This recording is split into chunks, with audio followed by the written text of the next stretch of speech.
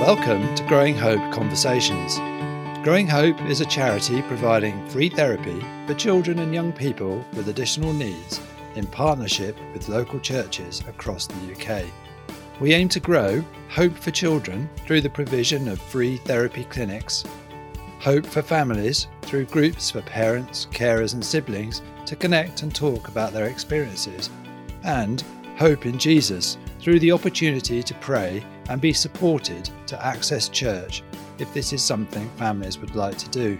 This podcast is a series of conversations with individuals who have experience of additional needs and disability. Whether you share their experience or are here to learn, welcome to the conversation. Hello, welcome back. Welcome to Growing Hope Conversations. My name's Naomi and I am the founder and CEO of Growing Hope. I'm also a children's occupational therapist, so I look at all the things children do every day, whether that's washing, dressing, eating, playing, writing, see if they find anything difficult and how I can help make it easier. And I'm joined by our co-host for this season, Mark Arnold. Mark, do you want to tell us a bit about yourself? Thanks, Naomi. Hi, everyone. So I'm Mark Arnold. I'm the Additional Needs Ministry Director at Urban Saints. I'm the co-founder of the Additional Needs Alliance, and I write as the Additional Needs blog father. Amazing. Thank you so much, Mark. And today's topic is all about disability and schooling. And is there anything that particularly stands out to you about today's topic, Mark? Yeah, this topic really interests me. In a number of ways, both for the work I do involving children and young people, where we know that 1 in 5 have a disability or additional need of some kind. So that's somewhere around 2.5 million across the UK as a whole. But also as a dad to a disabled son who's still in the school system. So this is quite personal to me and my family too. And I'm really eager to hear what our guest today has to share with us about that. And as he's a good friend and I know a little of his work, I know it's going to be really, really helpful for our listeners as well, and just be so informing and equipping for us all. So how about you, Naomi? What stands out for you from this topic today? Yeah, I think for me, working with Growing Hope, and I see so many families who have children who are school age, and I think as probably all three of us are quite aware, there are so many needs that children present with that often aren't necessarily met fully within their school setting or that require a bit more support. And one of the things that I love doing through Growing Hope is going and providing training to schools and to teachers and getting to talk about, okay, what does it look like to have additional needs in a school environment? How can we equip teachers and staff to be able to support the children and young people in their classrooms to enable them to, reach their potential and to get the most out of how they're engaging in school. But I'm also very, very excited to hear what John has to say. So today we're joined by John Williams, who is a school chaplain for the Church of England in Wigan. John, do you want to tell us a bit more about yourself and what disability in schooling means to you? Yes, that's a great answer. Thanks, Naomi. Yeah, and Mark, it's always good to chat with you both. So I've been. I'm John. I'm married to a lady, beautiful. Best say she's beautiful. Get myself in trouble. A lady called Stacey. I've got 2 beautiful children, Samuel and Esther. And yeah, I was born. A bit about me. I was born 8 weeks premature, cerebral palsy. My mum was told from birth I wouldn't walk and talk, and put in a wheelchair. So I've had to overcome a lot of obstacles. Took my first steps at 5.5. Started speaking from the age of 6. I think if you ask Mark, I think he'd agree. You can't shut me up now, but that's a good story for today. That's true. So it's been an interesting journey. My mum ensured that she didn't believe what the doctor said. My mum had become a Christian before I was born, so she believed God had a different plan and a purpose for me. I went through mainstream education, went through a normal primary school, and I went through to an all-lads high school in Manchester, and with that, I was the only kid in the school with recognised disability. Wow! And with that came bullying, physical, verbal. I got a few beatings for being disabled. And yeah, it was a tough environment. I wish I could say I had a Superman t-shirt underneath the uniform. But sadly, it wasn't like that. Went home crying most nights. I one thing I had, what I thought I did have, was my academics was my top sets for everything. When I was about 14, I sadly got run over, hit by a car, and that really affected my capability to just be academic then. So I failed on the GCSEs, and it was very, very tough. Also, I'd gone on up to that point. So I remember my mum bringing me to church all my life, and I was like, yeah, okay, whatever. I went because she forced me to, but when I got to 16, I had that real moment. And some people say, if they do have faith, they say it's been something magical or something mystical about it. It wasn't. It was just me looking up and going, mate, if you're real, I'm sick and tired of this life. What people say that I've been given, the cards I've been dealt. And I read in the Bible, the verse in the Bible called, from Jeremiah, and it says, "For I know the plans to have you, declares the Lord, plans to prosper you, not to harm you, to give you a hope and a future." And that's kind of always stayed with me. That if there's a plan, what is it? So I'll quickly fast forward. I wanted to originally be in the RAF, couldn't do that, became a chef. Wasn't very PC to be a chef when I was growing up. So I ended up working in wholesale, where I spent 16 years working way up to be a manager in wholesale. Young family, not doing too many hours. So I shifted from that to work for a charity called the Message Trust, which is a youth organisation that does stuff across the country and the world, that does a lot of stuff with Mark and his organisation, and Naomi when she was with New Wine as well.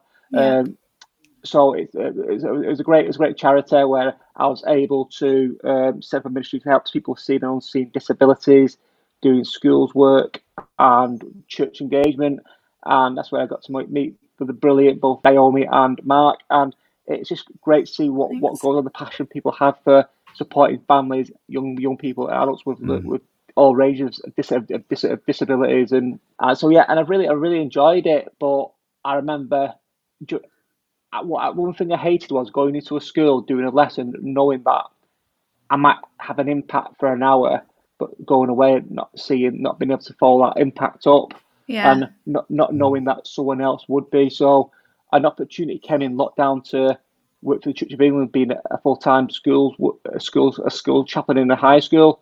So that's what I'm doing now, and it's amazing. So yes, I'm absolutely loving it. Yeah, it's wonderful, and just thinking of that what you just shared with us, your story you shared with us, and how the wonderful way that from a tough school time, and school, like you say, you came home crying most nights, and the terrible time you had there, to now find yourself working in a school, is quite a turnaround, isn't it? Yeah, definitely. I see it as a real privilege to be able to come into the school, and the school I work in is a non-faith-based school, so it's a partnership with the Church of England and this school, and it's been brilliant. And this school I'm working at is got one of the highest cases of kids care and have planned EH plans, and they've kind of planned an SEN. It's got a massive arm to it, so it's quite a broad range school from different family backgrounds, and I'm seeing over about 100 pupils now in school on a regular basis, and it's everything from families or they themselves either having ADHD, autism, suffering from poor mental health, and many other sad scenarios in the whole at home or with friends and family, really. That's brilliant. Yeah, that's so on point, John, for some of the things we've been talking about kind of throughout this podcast, is about actually how additional needs and disability is so wide-ranging. It could be a physical need, a learning need, a mental health need, something undiagnosed, but there are so many kind of things which can impact on people's ability to engage and to be able to join in. So yeah, that's really on point. Thanks. That's okay. I mean, John, you've already shared a powerful story with us. But if and I know you love a story, and I know you've got loads of stories up your sleeve. And if there was a story that you could share, maybe about something in your current role, a journey of a young disabled person that's perhaps a bit like you were when you were 14, and when you were just talking about just then. Share a story with us about disability in school today. Yeah, so I'll try and share one or two, so it gives you two different kind of backgrounds where it's coming from. Good. Yeah. So great. I'm working with a year 7 pupil who presents autistic. If he used to have a chart where he had all the boxes, this pupil ticked all the boxes. Even when I first met this pupil, and very naive, very innocent, and it kind of like went, oh my word, because the world that we live in, it's at times it's not a nice place to live. The people around it, and my heart went out to this pupil, and obviously this pupil's trying to work out who am I, why am I feeling like this, and very anxious in school, very anxious at home, loves dogs, loves fish, loves and tons of fidget toys, and I've been trying to work with this girl and her family, and just trying to talk to the parents, just trying to say, do you understand? Do you feel like your daughter's got a condition that they're like, yeah, we see something that's different in her, but we don't know what it is. So we're trying to talk them through the process of getting a daughter tested, just trying to help them to understand that it's not about having a label on your daughter. It's about knowing what's happening, what makes her tick, what aggravates her, what things can help her calm, what things can help calm her down, and it's just been that ongoing conversation with the parents. It's been fantastic. It's really powerful, isn't it? Because it's so important to sort of get that clarity, that understanding of what's going on there, and it just unlocks so many more possibilities then when you know exactly what route you're going down, doesn't it? Absolutely, and even with a pupil, very very aware, wants to know what day, what tried to get it to the hour where she thought we knew I was going to knock on the class door and say, come on, off we go. And I could sit there for a full hour and not say anything, and she'd just go off into her own little world. And it's been nice seeing her develop from a shy, very reserved pupil into someone who can sit in a class, not get as anxious, not get as freaked out, and know that any time she could. We in the school we have a thing called timeout cards, and people feel like they're on edge or they're not feeling it, they can just take it out of the pocket and show the teacher without saying anything. The teacher will just let them go out. So we're using that quite a lot, but now it's becoming a bit more less. And at Christmas, bless her, dead nerves. Got her pastoral assistant to come with her to give me a nice little Christmas present, saying thanks for everything you've done. My mum really appreciates everything as well. Thank you. Dead nerves went off. So it looked like I had a little lump in my throat. Thought how cute that was. That you made that kind of little impact from that, and so there's still a lot of stuff going on, and trying to support them, trying to get them through the processes. So yeah, that's from that one angle, and then one is from the mental health perspective, and all three of us know the issues, the impact school has and lockdown has had on young people's mental health. I mean, huge, yeah. What's really sad is some of the stats, like the Children's Society come out with 75% of teenagers aren't getting the help and support that they need because the backlog is horrific. Yeah.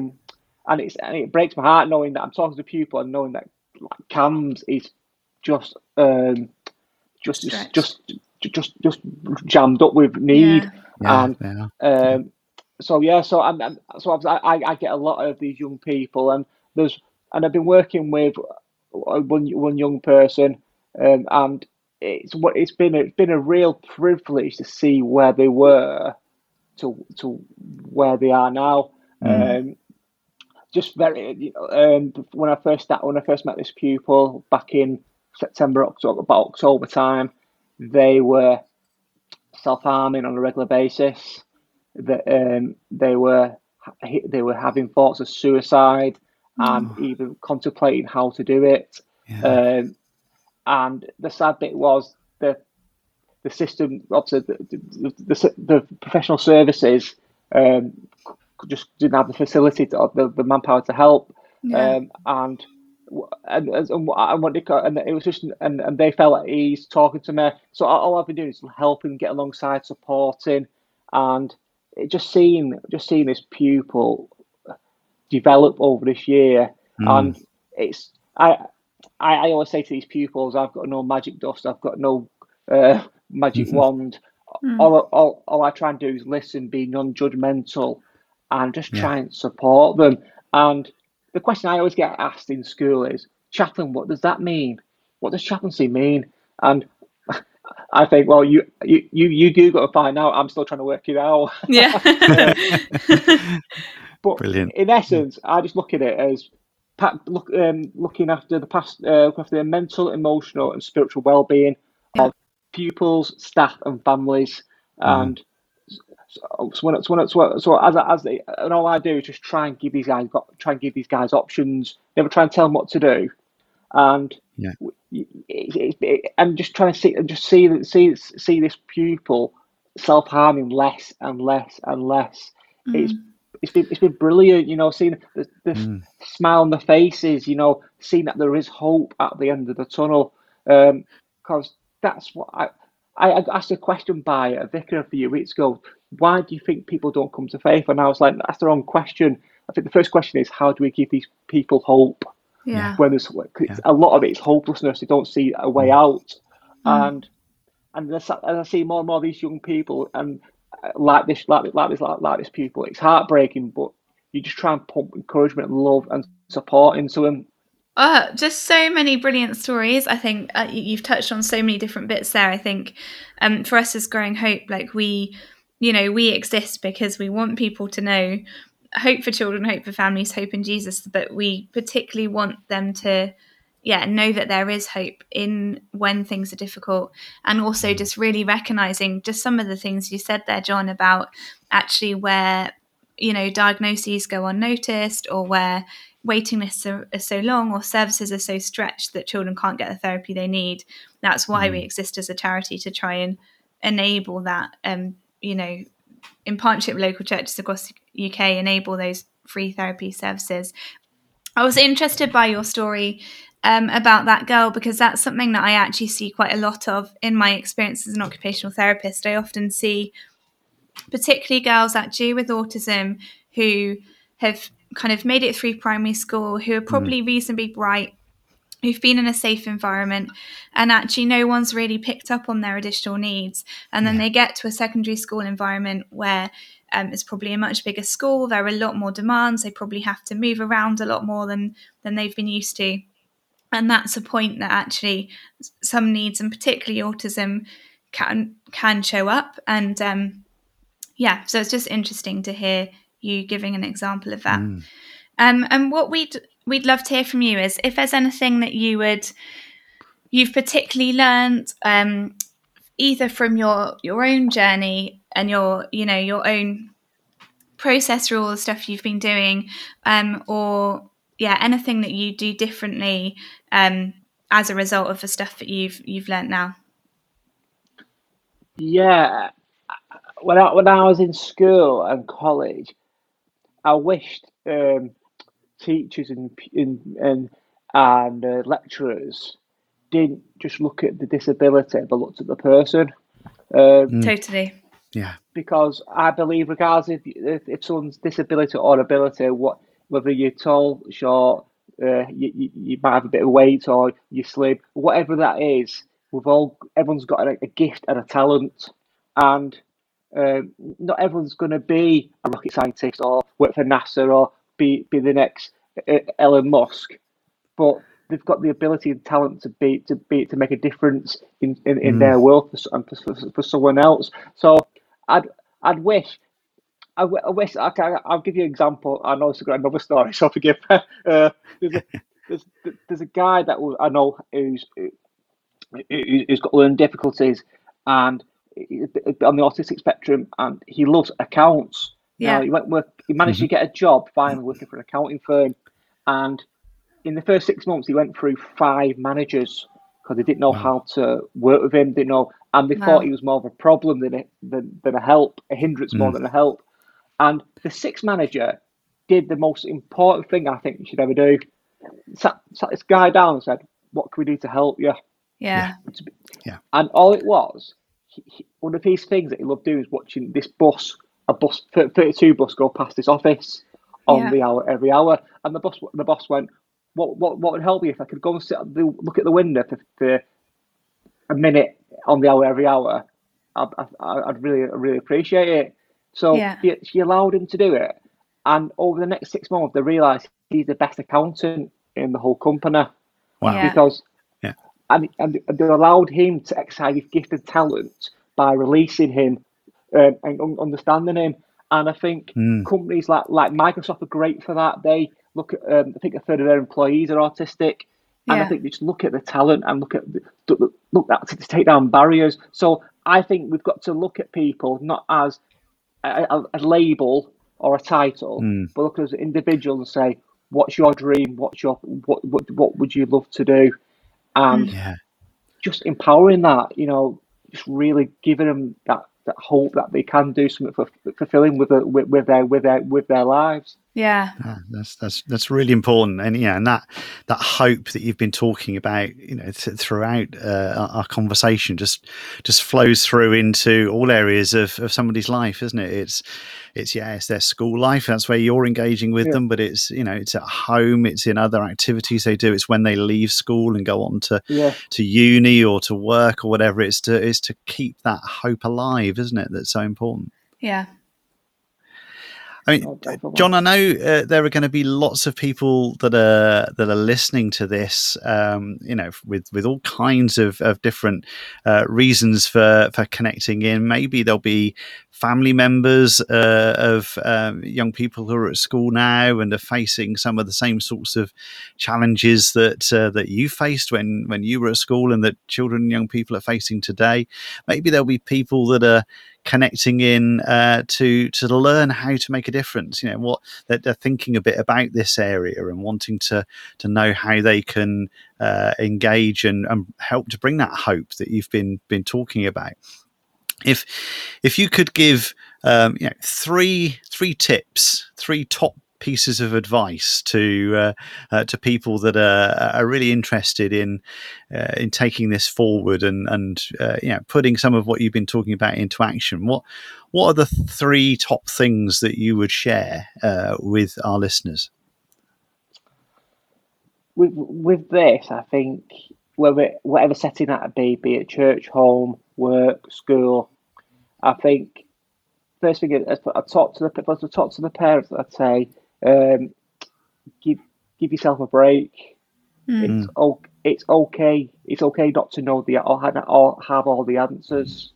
Sometimes parents look at themselves, and I've talked to parents. I've even talked to a church leader who's in charge of a big church, and his daughter is suffering severely with bipolar, and they know how to build people, build church, but he doesn't know how to fix his daughter, and it's like trying to support him, say it's okay not to know, it's okay, give yourself a break, and don't be embarrassed. And that, stereotypically, that can be a dad response. Speaking as a dad, and I speak with lots of dads. I run this thing called the Dad's Fire Circle, and time again, what you hear from dads is that sense of helplessness because they feel their job is to fix things, and they can't fix this. Yeah, exactly. It is heartbreaking as a parent. You want to support your child to be the best, to give them the best opportunities, but it's not to be embarrassed by asking for support or help. So don't give yourself a break. The first one would be give yourself a break, and if you need to go and ask for support, don't be worried about stigmatism or repercussions. It doesn't matter. You go and get that help, go and get that training, go and get that support that you might need to help get a bit more understanding. Yeah. The second thing I would say would be just to, whoever you are, if you're dealing with stuff, it's just to be, or you're trying to help someone, it should be a good listener. Just we're so good at talking, but as people, we're rubbish at listening. Yes. And I remember a story of the Dalai Lama, who had a chaperone in New York, and I always remember on the other side of the road in New York, it's crazy noise, and he said, "I can hear a cricket," and you're, what are you talking about? Thinking, all right, mate. And this chaperone laughed it off, but when he got to the other side of the street, the Dalai Lama pointed to this cricket and went, "There you go." And this guy was shocked because he went, How do you hear that? I tuned in. I tuned in and listened. And it's a great, and I think that's such a great, powerful story that we should just give people a chance to talk, express how they feel, and understand how they're doing. Because we're so quick to try and fix people, try to give them a quick remedy. Some people who are suffering different issues, or children, adults, all they want is someone to listen to them, give them time to talk, express how they feel. So I'd say, just be a good listener. And I think that the third one thing is, I'd say, is close, is to be non-judgmental. We all get things wrong. No one's perfect. And if anyone is say they're perfect, I think they need to have a word with themselves, go outside, have a word with themselves, come back in the room. Because no one is perfect. And when I talk to people about the pandemic, the whole lockdown from March last year to now has affected everyone. And I don't care if it's good, bad, or indifferent, it's affected everyone. So I think it's just to be not to judge yourself, not to judge others, because we don't know what anyone's going through, what they've been through. So, and I think if you take them 3 points very carefully, you'll be able to unpack and support most people on any level. If you just listen, if you're non-judgmental, and if you just love on them, basically just be a good listener, just love on them. And I think everything else, things might take time, but if that person, that individual, or even you might be listening to yourself, this might something that's affecting you. Just love yourself. Don't hate yourself. Don't think people hate you. Just trying to look at. I was called the mirror test. When you look in the mirror, what do you see? And I know God sees beauty. He sees talent. He sees ability. He sees greatness. And that's not some cheesy whatever. I believe that. When I looked in my mirror at 16, I hated what I saw. I didn't think this John had a future or a purpose. I'm 42 now, so I'm not good at maths. That's why I'm not going to try to do the maths. I'll let the clever ones to do that. But many years later, I'll look in the mirror and I see someone different. I see someone who's worn a few scars, got a few scars, but's come out of it at the other end. And I benefited from people listening to me, from being non-judgmental and what they call it, and just taking the time to love me. And that's why I'm here today, and I've got the privilege to do that too with other people. And it's so powerful, John. And those scars that you do carry, are a credit to you. And there's an integrity in that, isn't it? When you're sat with somebody and you're listening to them, and they're pouring their heart out to you, you can say, "Yeah, I know."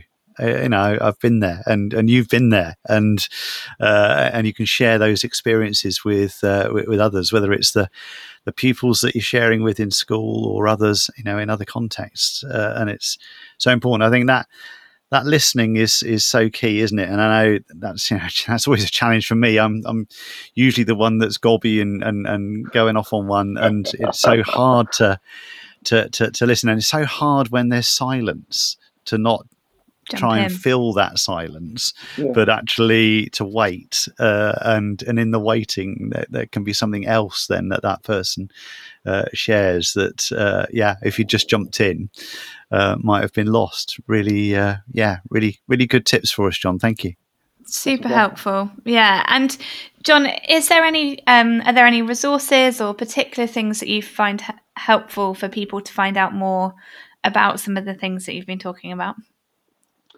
Yeah, there's so many different. I can be here for half an hour. So Briefly.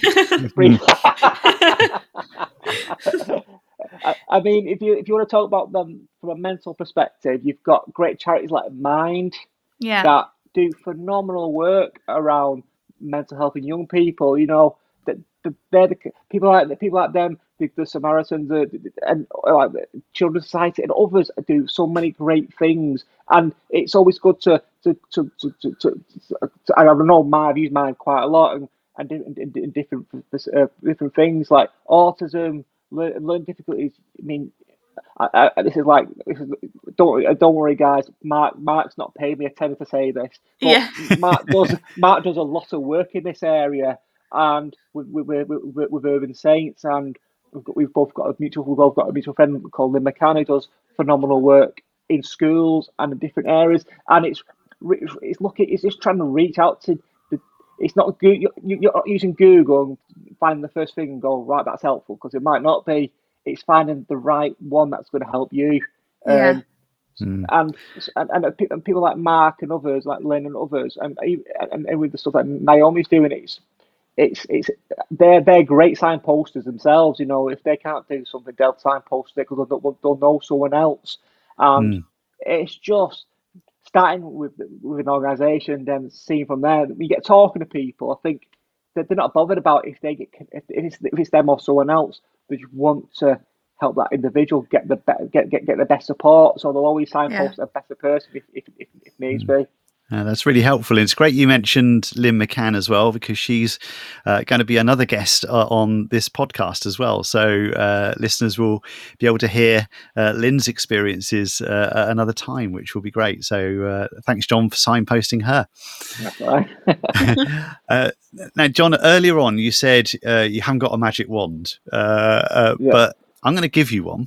Okay. So I'm going to give you a magic wand, and I'm going to say you get one wish of one way that you could change society that would make it, different or better in this area that we've been talking about. If you could wave that magic wand and make one thing change, what would that be? That would be, oh God, about a million things. I think. Yeah, I think society's view on disability, even though it's very aware, people are more aware nowadays. I still think a lot of people are blinkered to it. Yeah. All you got to do is look at the workplace. Look at. I always use that. There was that study what they would have said where 20 like the maps where it said about the percentage of where people live. 6% in Wales have got disabilities. 25% of the people that live with disabilities are in the northwest, or 25% in the northeast. And my question is, where I go is that representative in your church, in your workplace? And if it's not, why not? And I think I would love to see change people to stop looking at the barriers, start looking at the talent, and looking at the individual of what they could give to that, whether that be it in a church context, be it in a school, be it in a workplace. It's just give them people stop looking at the problems and start seeing the opportunity of what that person could bring. Yeah. So it's really bringing us back to where you started us off on this podcast by looking at the individual and not the disability, isn't it? Yeah. I've had tons. I mean, my biggest frustration is when I think I was at one festival where one conference where it's a bit weird, isn't it? But talking about actually being around people, it was like a year and a half ago now. Remember those days? Yeah. Yeah. And we're working, and we were on behalf of an organisation called Churches for All, And so I was just at this venue, and the amount of people who came across, looked at the information, and it was just that, yeah, we're okay. Our building's a flat, it's fine.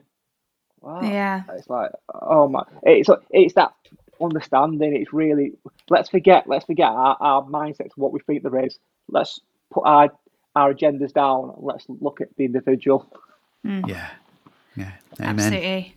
Well, John, I'm supposed to be summing up, but I think that was a brilliant sum up. Let's look at the individual and really, choose to see the person and see them first. And I really loved your top 3 tips. I think they're things that we can all come back to being able to give people a break and time and space, and to be able to really listen well to what people are saying and what their experience is, and really just love, and to love people and for who they are and who they've been created to be. It's been absolutely brilliant having you, John. You have so many fantastic stories and really inspiring. So thank you so much. And we look forward to, thank you. We look forward to joining anyone who's listening for more of our Growing Hope conversations. Thank you. Thank you for joining Growing Hope Conversations. Find out more at growinghope.org.uk.